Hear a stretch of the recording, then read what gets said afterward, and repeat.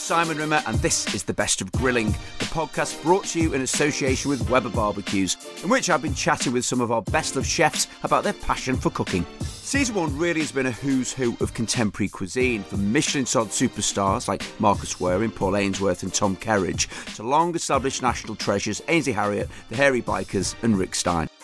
Now, if you're new to the podcast, this episode should give you a flavour of what it's all about. And if you've been with us from the beginning, well, hopefully you'll enjoy revisiting some of my favourite moments from the series, which has been an absolute joy to put together. It really has. But before we sign off, I'll also reveal my favourite of the recipe challenges we set our guests, in which they had to sell me a dish they'd make on a barbecue this winter in a mere 45 seconds, with very, very mixed results, I can tell you. So without further ado, let's get cracking with a clip of our very first guest on the show, Nadia Hussain. Among the many topics we covered were Nadia's battles with mental health, the pressures of being a role model, and of course Bake Off. She's so much more than a baker though, with food in her DNA, and if you're any doubt about that, well, how about this recollection about the day her father taught her how to butcher a sheep? Oh, my dad's the best. Honestly, he's the best. We should have him on a podcast one day. He would just swear mostly, but he's hilarious. You'd have to bleep him out all the time. He's just a wonderful human. He did this. He rang my mum. You know, when we had landlines and no mobiles, he rang my mum on the landline, used the butcher's phone and said, "I'm coming." And the butchers were, I think you could throw a stone. It was 5 seconds from our house.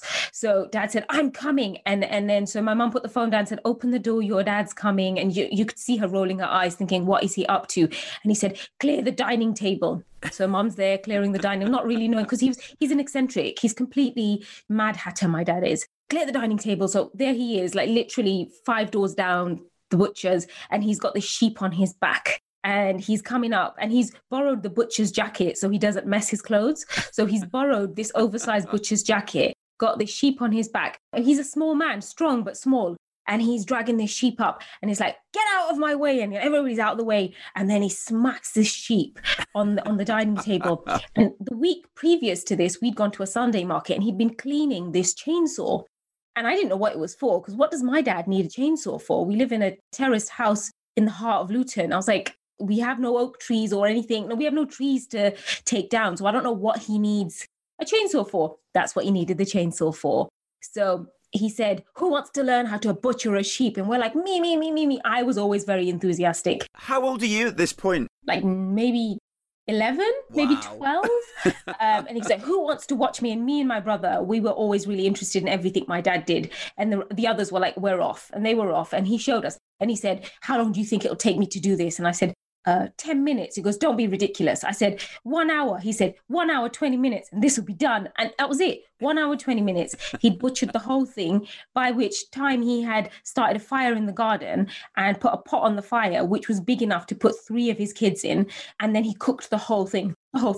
Ah, lovely Nadia, who I also discovered shares my love of ironing. Now, it's all about the top end of your shirts when you iron. It's not the collars, it's the yoke. Get those right and you'll always look smart. You can have that one for free. Now, ever wondered what it's like going round to Gok Wan's gaff for a bite to eat? Now, we all know about his credentials as a style guru, but not everyone is necessarily quite so aware as to how much he adores his food, or what an incredible cook he is. Well, on the evidence of this description he gave me about his dinner parties, they sound like quite an experience. Okay, I suppose a slight difference with Southeast Asian food. So, for instance, I've got 6 friends, 5 friends, including me, 6 tomorrow, coming over for dinner. And the reason I'm telling you that number is because they're the guidelines we're in at the moment. But that's also because for me, cooking for 6 people is virtually impossible. I find it really tricky. I want a minimum of 8 to 10. Why? Because I like to spend the entire day on it. I like to do as many dishes as I possibly can so I can take them on a bit of a food journey. I like the different conversations. So I kind of organise the conversations around the food. And so, for instance, the first thing I'll do is a dumpling station tomorrow, where people will have to make their own dumplings before they're cooked. And that starts off part of the conversation. That's the catch up. How are you? How's work? How are you coping? All that kind of thing. So it's very casual. That's before we've even got to the table. So I kind of organise the conversation and how the evening's going to flow around the food. And so for me, cooking for 6 people, it's going to be just a sit down. There's too few people to do all that elaborate stuff. And so for me, in my mind, I'm wanting to do a minimum of 6 to 8 different dishes, then plus the carbohydrates, so the sides and that kind of thing. Then we'll go on to a dessert, and then we've got the cocktails on top of it.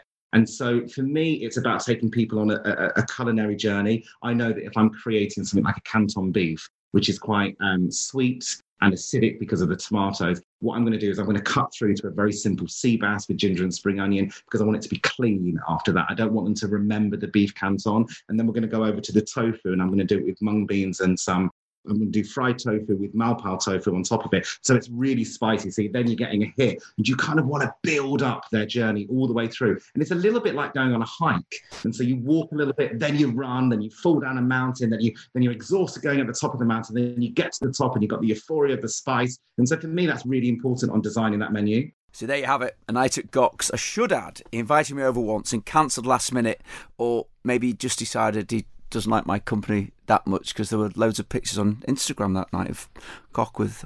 Anyway, someone else who sounds like she knows how to serve up a feast is the absolutely delightful Rachel Koo. Now, having charmed viewers with her show The Little Paris Kitchen, she now lives in Sweden and told me what we'll be eating when I pay her a visit. Okay, do you have dietary restrictions? No, good grief, okay, no. Just checking, what time of the year is it? Oh my goodness. Okay, it's now. So it's now? Autumn. Okay, yeah. Are you coming to Sweden to see me?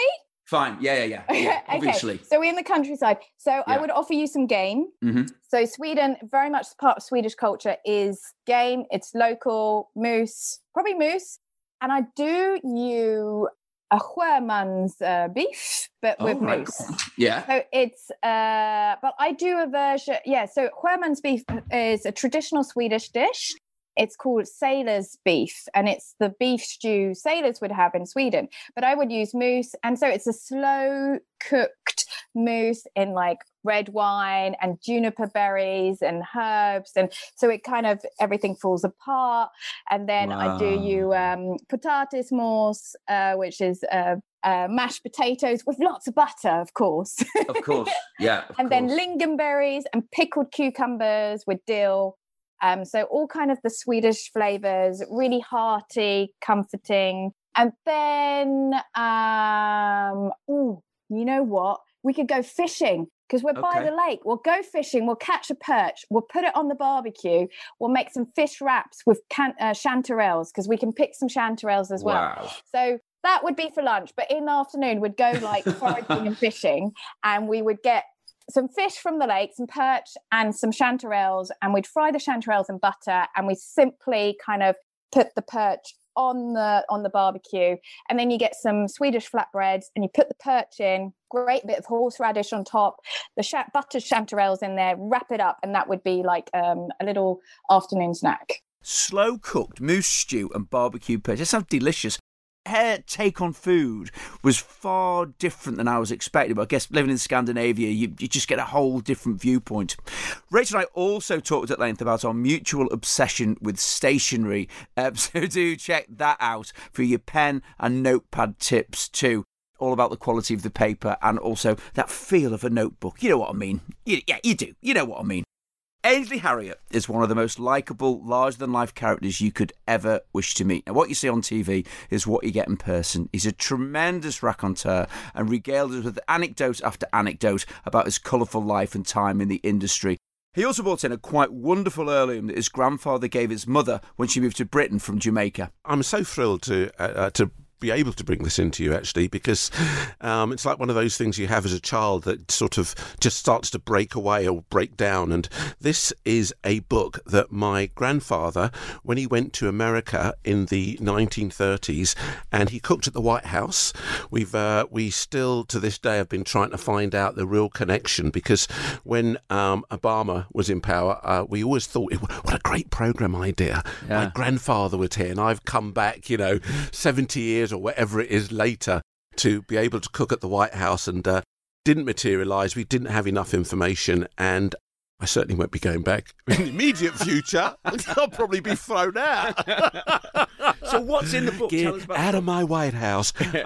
This is a cookbook which is by Dr. Chase, that my grandfather C.T. Strudwick brought back to Jamaica, as I said, probably in the late 30s, early 40s.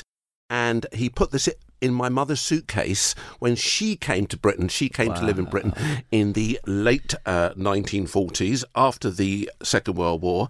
And my mother, and do you know what's really beautiful about this here side? Look at that. It's my mother's writing. That's is so lovely. In the book. This is some of her recipes and all the splashes and everything here. And it's a fascinating. And it's not only a book. The interesting thing about this is not only just a cookbook, it also explains about health things. So if you've got a bit of diarrhea or you've got a bit of pneumonia or something, it tells you... Only you would pick that as a complaint. Of anything you could pick that's in that book, Ainsley says, diarrhea. Well, it was such a big thing in those days, and of course it's all there. But and what I love is when you flick through it, I always discover something new. And the most recent thing is we do forget that in those days there was no refrigeration. Yeah. So they tell you how to put bicarb of soda into water in order to keep your butter firm, because you don't want your butter melting in the middle of the summer. You know, it's stuff like this, which is, and great old recipes, different puddings, plum puddings and stuff like that. Just look at it. Look at it. It's so delicate. It's so lovely. It's so beautiful. It's so brown. It's so old. It's so memorable and treasurable. Show and tell with Ainsley there, who may or may not make a reappearance a little bit later, because his attempt at the recipe challenge was pretty damn good, I can tell you. Now, Marcus Wareman and I first met when we competed against each other on the Great British Menu way back in 2006. It's fair to say he gave me an absolute pasting with a sensational custard tart he made, and people still ask me about that dish today. To be fair, he remains one of Britain's finest chefs to this day, so I can't grumble too much. He's also well known for his very up and down relationship with Gordon Ramsay, and we went into that at some length. I go into Gavroche, 24 chefs, 3-star Michelin, they work all together as a unit. The most unbelievable kitchen I'd ever walked into at that age, and it was chalk and cheese compared to the Savoy. But there was a big difference about that kitchen. It was about, seriously, one-on-one with the chef, and it was about precision. But in that kitchen, there was one point of difference that stood out like nothing else. Which was? Gordon Ramsay. Okay. He was in there, and he had just spent 3 years with Marco. And so when I walked into that kitchen and saw that's my first service, there was also this one person that stood out head and shoulders from everyone else because he was trained to a different level. What was Gordon's role? What position was he in the kitchen? He was the chef de partie on the fish section at that point when I walked in there. So he's still a relatively kind of, middling to low-ranking chef Another at that level. point. Another level. Oh, he stood out because those are the two things that I talked to my dad about that night. One was my first day at Gavroche, the job that my father made me go and get. Yeah. And this bloke that was in the kitchen. And I told my dad about this guy, and he said, well, why does he different? I said, Dad, the precision, the focus, the attention to it, the speed. He cooked the kitchen under the table. Wow. And he said, mate, there's one thing you should do with people like that. He said, take note, pay attention, and don't let him out your sights. Stick with him. So go on then. My dad is at the back end of all my decisions. Yeah, and I love that. And it's funny because... He's a wise old man. Yeah. He's an old-fashioned old man. And, kids of today need guidance. They need to listen to an older owl of time and age. They're important. You may not like what they say, but they're important and they have real value. Kids don't like that today. I really enjoyed chatting with Marcus, who was incredibly candid about how the pursuit of perfection has shaped his life and where it's left him now. Right, time for a gear change with a couple of proper jokers. Hairy Bikers Dave Myers and Cy King have been regulars on our screen since 2004, when they wowed us with their heady mix of wit, charm and culinary excellence, not to mention motorcycles and harebrained adventures. They are a proper riot, with a background to the pilot for their very first show in Portugal, telling us all we need to know about their unique appeal. In those days, we used to do everything ourselves. Yeah. We had no researchers, no associate producers. We went out there, we found out that food was always going to be the currency that drove the trip. Yeah. It's never going to be a food programme. We're going to cook on the way. We managed to get a couple of motorbikes off Triumph. And then we found out that outside of Lisbon is a museum dedicated to the lobotomy. There's this man called Egas Moniz in the 1930s won a Nobel Peace Prize for perfecting the lobotomy with an ice pick. Now, his home is a museum. And bleach. Yeah, you used to bleach your brain. But his house is a museum to the lobotomy and primitive neurosurgery. You could have to go, wouldn't you? You'd have to go. But in his office... If you've just linked into this kind of podcast at this exact point, you're not actually listening to an episode of Would I Lie to You? No, this is true. It's true. But But in his office, there's a chair that's riddled with bullet holes where one of his patients recovered and shot him. So we thought we'd go there. Then we discovered that there was some web-footed poodles that exist in the south of Portugal. The descendants of the poodles that the Romans bred to drive fish into the fishing nets. True. So basically, around the Museum of the Lobotomy, the web-footed poodles, which we found do exist with webbed paws, and we swam with them. Well, no. We say that. Yeah, it didn't we were quite halfway work to out. flaming Morocco because of the float tubes that you We bought. were There in was a rubber, wind. those fishing rubber tubes. You know, the rubber we tubes. went, we went to the Mediterranean and they took these web-footed poodles off a speedboat. And they didn't bloody like it, did Oh, they? They they- were straight onto they our panicked. tubes. They panicked. I was It's like the cruel sea surrounded by web-footed poodles. It was mental. That It was. Yeah, Dave, how do we get back? We've got a paddle. We had these big flippers on underneath, so it looked quite serene. But our legs, because we got caught with a current, were going 60 to the dozen underneath. It was Do hilarious. you remember the speedboat came back? We had one boat. It took the poodles, so we've got to get the poodles in. Left and us? we were left out. In fact, I was the one that was left till last. You did. They towed you Literally, in. he was I halfway to Tangier. Yeah. But we literally, that was the first programme and it went out. It was 1 hour fully funded. We delivered it Christmas Eve 2004 and the BBC loved it and so they put it out January the 6th. We thought, well, does anybody know it's on? And Yeah. Nancy Brown Smith, she was brilliant. We owe her a huge debt. The TV reviewer. Yeah. She was just great. Oh, she was so good to us, and she just said, and "This is not this is rather not a breath of fresh air, but who blew the bloody doors off." Honestly, of all the episodes, we laughed so much right the way through that. Company of those two is just a great way to spend your time. Do have a listen to that full episode. It's brilliant. That said, my good mate Paul Ainsworth has a pretty good sense of humour too. While he may have earned a thoroughly well-deserved Michelin star for his restaurant number 6 in Padstow, he's no snob when it comes to what he eats. What are we having after a night on the beers? Here's what. All right, I'm going to take you. We're pretty gone. We've had a cracking night. Yeah. And me and you are going to KFC. Yeah. And I'm gonna order you a Zinger Tower. But what you got to be in the know. A Zinger Tower with bacon and cheese add-on and an extra hash brown in it. All right. And then we're going to get the KFC gravy. Okay. And then once we've had a couple of bites of that burger, there's a nice zing with the Zinger burger, believe it or not, right? We're then going to dip it in that KFC gravy and we're just going to be living the dream, having a nice time. And like, we're going to be getting that proper dirty, filthy American thin sliced cheese. Oh man, with that chicken, bacon, the bun, loads of mayonnaise. Paul Ainsworth there leading us very nicely into our next guest on Grilling, who happens to be godfather to Paul's kid. Tom Kerridge is not only a great friend of mine and Paul's, but also a properly brilliant chef.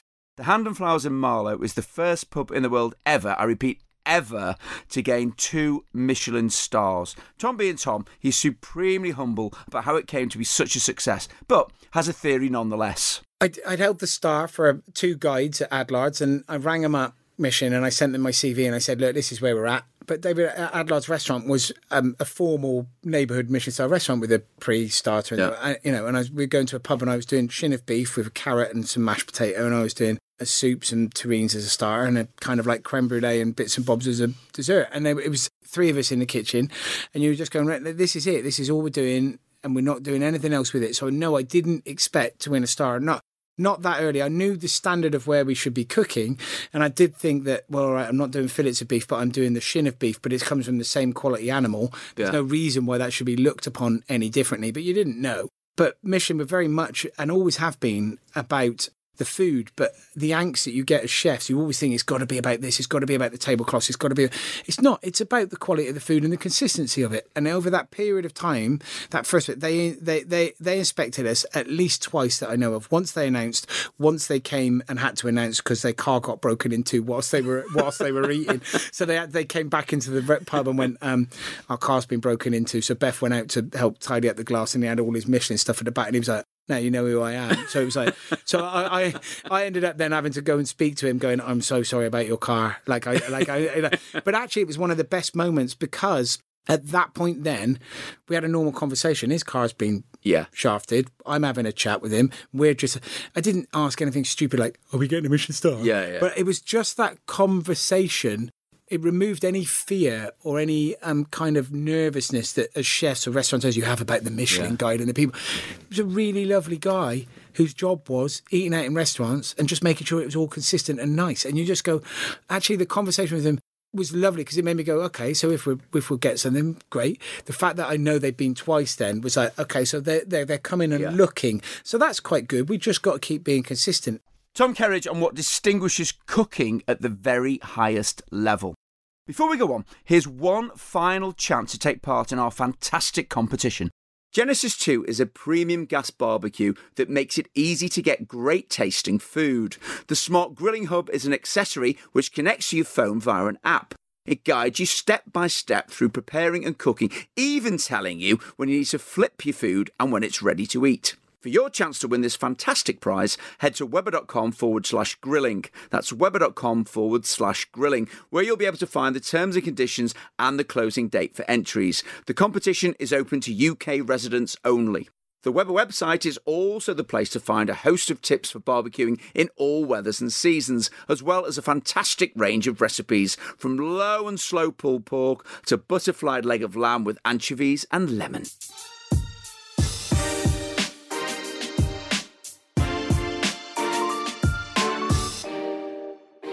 Now, we brought you a bonus episode on Boxing Day with the inimitable Andy Oliver. It was to be a Caribbean Christmas for her, and I've got to say, what she was cooking sounded absolutely mouth-watering. Well, I'm going to Antigua for a start, which is... Oh, for goodness sake, what? Quite exciting. So I'm going to be barbecuing at Christmas. Nice. Yeah, whole fish. I'm going to barbecue whole fish and make like a sort of chimichurri. So I'm going to get wild Antiguan herbs. So there's a thing that they make in Antigua called bush tea, which is what they give you when you're ill. And it's all sorts of weird mountain Antiguan herbs and shrubs and stuff. So I'm going to chop all that stuff up, blitz it down with garlic, really good oil. But just slash whatever fish I can get, rub salt into it, get it on the barbecue so the skin goes really nice and crispy. And then just add the chimichurri at the end. And lots of salads and I really like. Do you know what a chow is? A mango chow. So it's like mango, just chopped up mango, chili, fresh coriander, a little bit of spring onion, and it's just a really nice like little garnish on the side of things. Oh, to be on a tropical beach again. In the meantime, we may have to stay a little closer to home. Cornwall. Rick Stein is genuinely one of my all-time food heroes. I still get a little bit kind of nervous whenever I meet him or get the chance to speak to him. So it was an absolute thrill to catch up with him on the pod. We talked about his restaurants, obviously, but we also discussed music and the fact he was more interested in being a DJ than a chef when he set up shop in Padstow. When I left university, I wanted to run a nightclub. Right? But that in itself is weird, right? So you've got a degree from Oxford. So, of course, you come out of one of the greatest universities in the world and you decide you want to open a nightclub. Well, yeah. I mean, I suppose it was while I was at Oxford, I did quite a lot of I had a little disco which I sort of drove around Oxfordshire doing parties, mostly undergraduates parties. And I enjoyed it so much, I thought, well, blow all this learning. All I want to do is run a disco. And it just so happened that in Cornwall, where I was spending a lot of I was living in Cornwall at the time, there was a real need for discos in the summer. So I started running discos there as well, and they were successful. And then I found this nightclub on the quayside in Padstow, right? Now, I've often said this, that a nightclub on the quayside of Padstow it just doesn't happen. I often think it's like finding that opera house up the Amazon, you know? This is in the early 70s because, Padstow was a sort of small fishing village, right? Why did it have this nightclub? To this day, I don't quite understand why the guy that opened the nightclub opened it. It was called the White House Club. So me and my sort of best friend, we came into some money and we bought it off this guy and we opened it as a disco. And all would have been well, but for repeated fights, mostly amongst the fishing community of Padstow. All of them now look back and say, well, I met my missus in your club. That was some brilliant days. Anyway. The one and only Rick Stein revealing to me how history could have been so very different had his nightclub licence not been revoked. Our final guest on the current run of grilling was Adam Richman, he of Man vs Food fame, who's also become an incredibly close friend of mine, and my son Hamish in particular. And while I know he must have been asked this question many times, I had to find out the best and worst challenges he undertook on the hit show.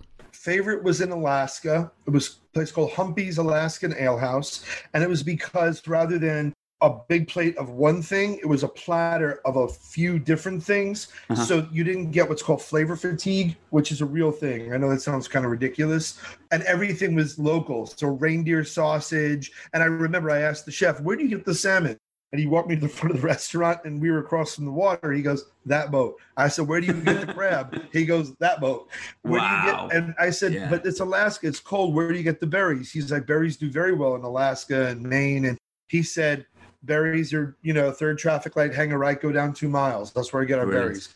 So that was, and it was just wonderful. So eating that was really great. The worst would probably be the Munchies 420 Cafe, the wings one, because they were quite a bit cavalier with the ghost chili extract. And to anyone who wants to do these crazy hot challenges, people who have lost their minds with the Carolina Reaper and the ghost chili, please be careful because it's so powerful.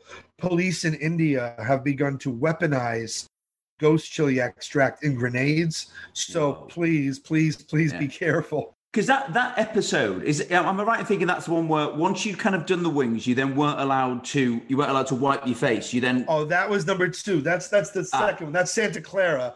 That was a place called Smoke Eaters, and that was also hell on earth. But that one, it was somewhat manageable. Having it on my face was terrible because I ended up with like a burn.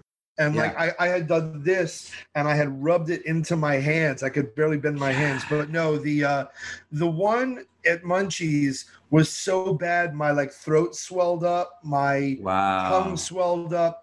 And you can't be cavalier. The best spice, it's the only spicy challenge I ever lost. Yeah. And I just, here's a little tip from your Uncle Adam. If you're eating anything spicy, even if it's just like a hot bowl of ramen one night or you're going out, you're having a Ruby Murray, having a curry. Nicely done. Good. Cheers, mate. So eat white rice. For too long. Right. At least my accents get better than when I was throwing Harry. When I was throwing Harry Redknapp. Very Dick Van Dyke. No. Right, but let's not go into Chitty Bang Bang any further. White rice will help your stomach when the capsicum hits it, and I will put this as politely as possible. Eating banana in advance will help with an exit strategy.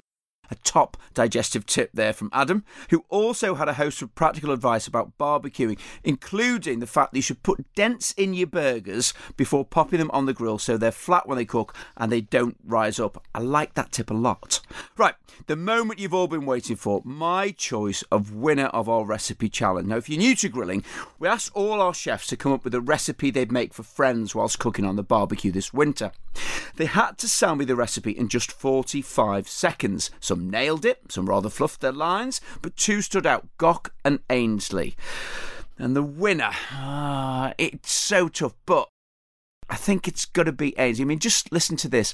I could listen to this all day, and it makes you feel happy, it makes you feel hungry, it makes you feel a little bit sexy. Who could beat a bit of jerk chicken under barbecue? Take an onion, take a couple of Scotch bonnet papers, a bit of ginger, and literally grate it down. A bit of turmeric that's going to be about the size of your finger. Then I want you to add equal quantities, a little bit of spice too, a little bit of allspice there, a little bit of fresh thyme. Add a little bit equal quantities of soy and white wine vinegar. Blitz that together. Pour that over your chicken. Cook that slowly. Then I want you to heat a bit of oil. Put some mustard seed in there and let that pop a little bit. A little bit of cumin seed in there, and then when you finish doing that, you can grate your carrot, pour that over the top of it, squeeze some lemon juice. You've got a perfect turn over your barbecue. Your meat is cooked, and you serve that with your carrot, cumin, and lemon salad. Done. Yeah. Oh! How good was that? Well, there you have it. Some of my highlights from the first season of Grilling, though I could have chosen so many, many more. If you are a first-time listener, do check out the interviews in full. If not, we much appreciate you for your ongoing support. Please rate us and leave a review if you haven't already, and do tell your friends about us if you like what you hear. It really does help. Many thanks to Weber for giving us the platform to chat with all these wonderful chefs about their love of food and cooking. Head to Weber.com for loads of barbecue recipes and tips for cooking outdoors in all weathers and seasons. It really is an excellent resource for casual and serious barbecuers alike. That's all from us for now. Grilling is an off-script production produced by Ben Backhouse and executive producer Zach Brown. I'm Simon Rimmer. Thanks for listening.